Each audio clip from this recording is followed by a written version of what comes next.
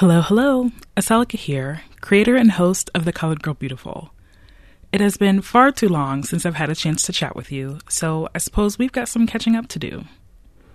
I've been dealing with the same stay-at-home orders as the rest of the country, and am doing my best to stay sane and productive as I commute to my dining room table. But while I've been MIA, there have been a couple of exciting activities I wanted to share. First, I virtually celebrated a birthday with several friends. If you haven't tried it already, I definitely recommend incorporating games into your virtual get-togethers. It was delightful. And second, I defended my master's thesis via Zoom, which featured this very podcast. That's right, folks. I am officially done with school. Thank God. Anywho, in light of this new academic accomplishment, I thought it would be fitting to hear from Tina about her experience as a boss throughout her career and the challenges that sometimes come with success. So let's hear what she has to say.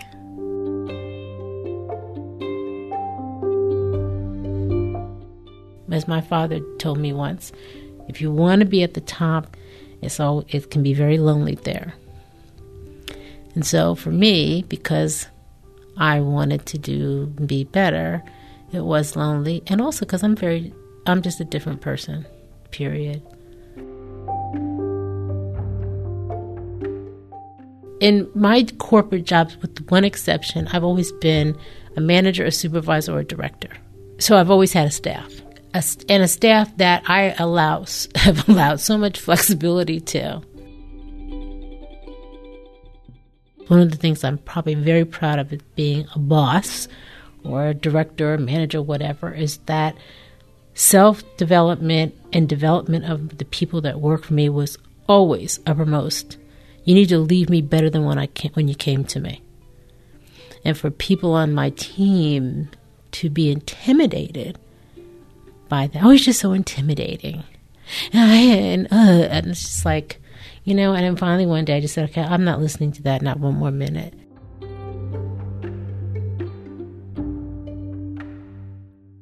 I used to take such exception to that. At the beginning I was like, oh, well, maybe. And I'm like, you're not intimidating.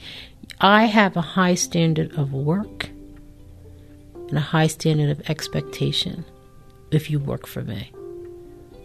Because whoever I'm working for has an expectation of me. I'm not dropping the ball. And therefore, you're not dropping the ball. Because I'm not going to look bad. And whatever you need so that you can make yourself look good, we all look good, then you need to let me know what that is. And I will make sure that happens. I'm giving you the opportunity to better yourself, to learn more, to do more. And not demanding, because it's not a requirement on your, when I do your review, it's just, I'm offering you opportunity. I'm not evaluating you on this, but if you're intimidated because say, why don't you go take that class? That's your problem, not mine. And what I finally got to, and what I think a lot of us need to get to, is people's behavior all the time does not have anything to do with you. It's about them. It's about them.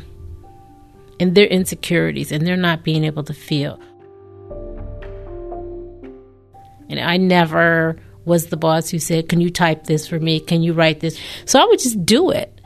I just wasn't that kind of person that I felt like, I'm not into titles, number one. And titles mean something, but they don't always mean anything.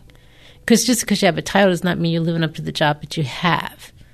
So most places, if you don't understand business, the people that are on the lower rungs, so to speak, on the ladder with the lower titles, they're doing the work. Period, end of story. It's been in every job I've had. It's not that people at the top are not doing anything, but they're damn sure not doing what's happening on the floor. And so respecting people for what they do, and just respecting people for people being who they are, to me has been important, but you just can't escape how other people want to react to you and how they want to judge you. And yes, so the answer is, have I been put in boxes? Yes, but I don't stay in a box. A box, that's a long time ago for me, where you get in the box, you stay in the box, and you don't come out. And you do what everybody tells you to do. That's a long time ago for me. And I'm like back high school. You know, the box thing ended for me somewhere back then. And that ended with telling me that a house is drawn like a square with a triangle roof and a squirrely cue of chimney coming out the chimney for smoke. That ended with me a long time ago. You know, I have a little thing in my phone that says it's a picture of all these little white lambs and one little black one. It says it's good to be different. And I look at that every morning because it took me a while to be okay with just being different, not being like everybody. And I knew that a long time. I'm a nonconformist. I do not go along with the crowd. I'm not a follower, although I know when to follow. But it is hard. It is hard. The Colored Girl Beautiful is created and hosted by Aselika Smith and produced by Nicole Hill. Many thanks once again to Tina for lending us her words of wisdom on the show, and for reminding us that it is indeed good to be different.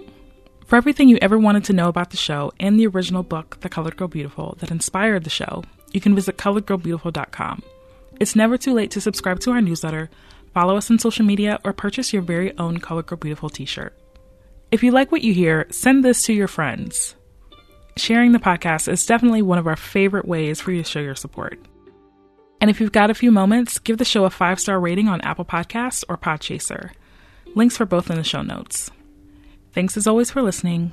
Stay safe, and we'll see you in 2 weeks.